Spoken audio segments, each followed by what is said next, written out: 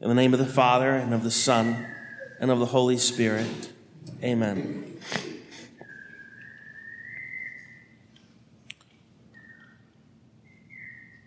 What is the Holy Trinity like?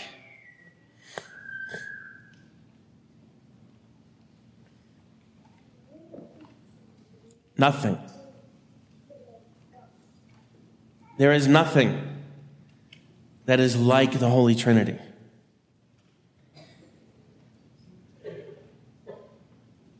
When we begin our prayers in so familiar and easy a fashion, in the name of the Father and the Son and the Holy Spirit,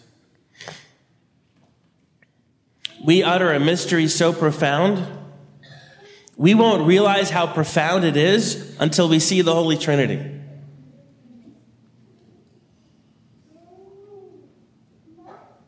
And consider that instead of saying words while you make the sign of the cross, it's probably better for you to think that when you utter the name of the Holy Trinity, you're making the sign of the cross. You're not just simply saying those words.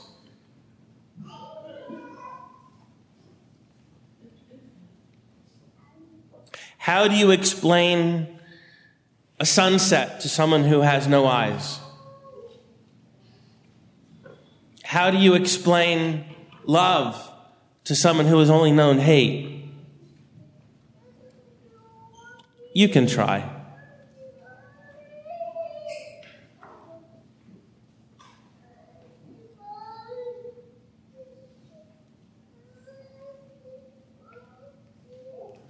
It took the church centuries to craft this word, Trinity, from three and unity. Not to say what the Holy Trinity is like, as though there are other trinities,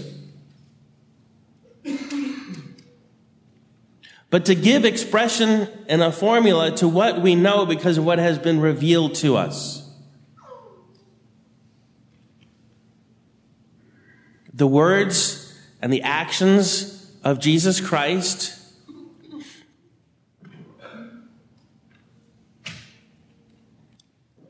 not only describe a reality, but in fact, introduce us into these relationships.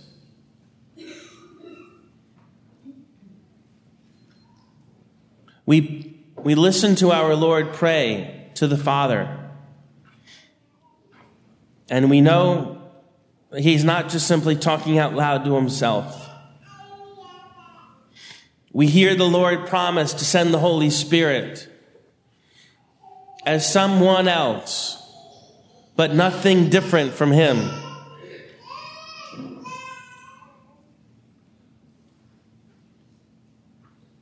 In fact, he doesn't even try to summarize the mystery until the very triune God is living inside of us. And we can begin to appreciate the Father who begets the Son. The Father is God and the Son is God, but the Father isn't the Son. And the Son who loves the Father. And the Holy Spirit proceeding from the love of Father and Son of Father. And the Son is God and the Holy Spirit is God, but the Son isn't the Holy Spirit.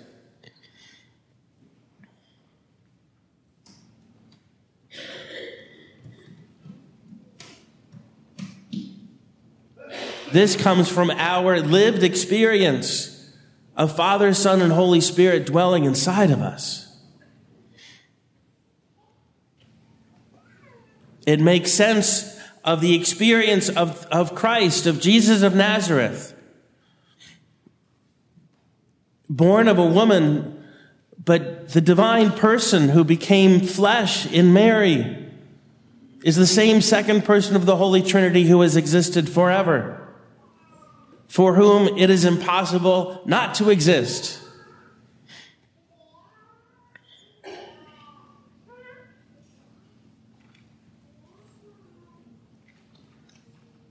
And Jesus reveals to us his relationship with God the Father and God the Holy Spirit.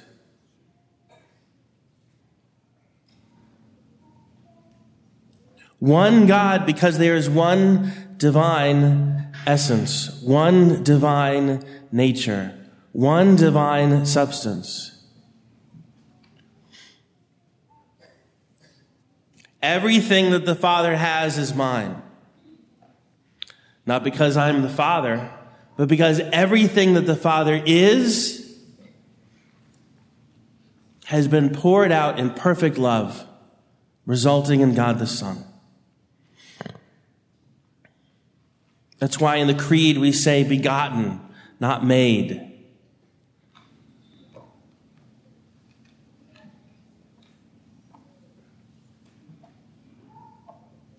Why should it matter? Why personally should it matter to us?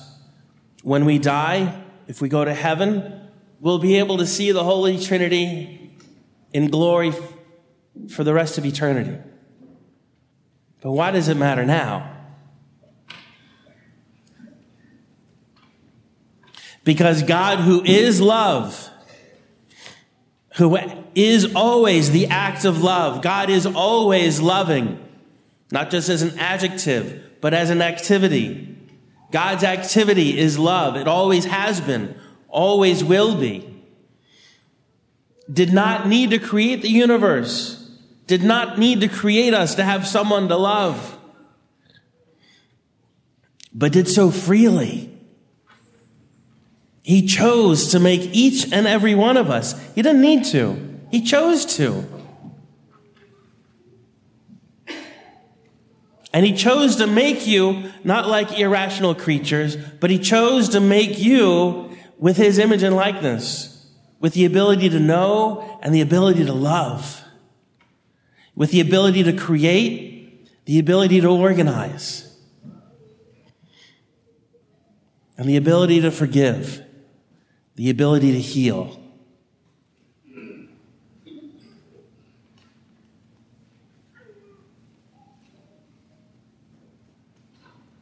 If there's anything that's like the Trinity, anything that's like God in our experience, it's a human being made in the image and likeness of God. It seems impossible, but it also seems impossible that human beings even have the notion of perfection and even attempt to reach it. That we have the notion of eternity, even though we seem to be so finite. We, in fact, were made not only by the Trinity, we were made in order to become in union with the Trinity.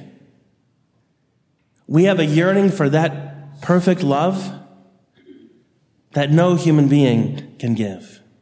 That only comes from God, who always is love, always has been, always will be.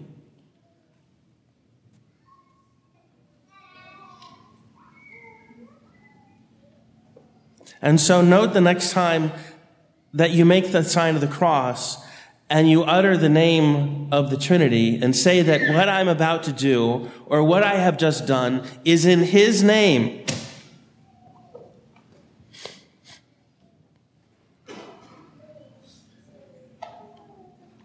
It will be in hearing you talk about your relationship to God the Father and God the Son and God the Holy Spirit that you will reveal the Trinity to someone else. In the name of the Father and the Son and the Holy Spirit. Amen.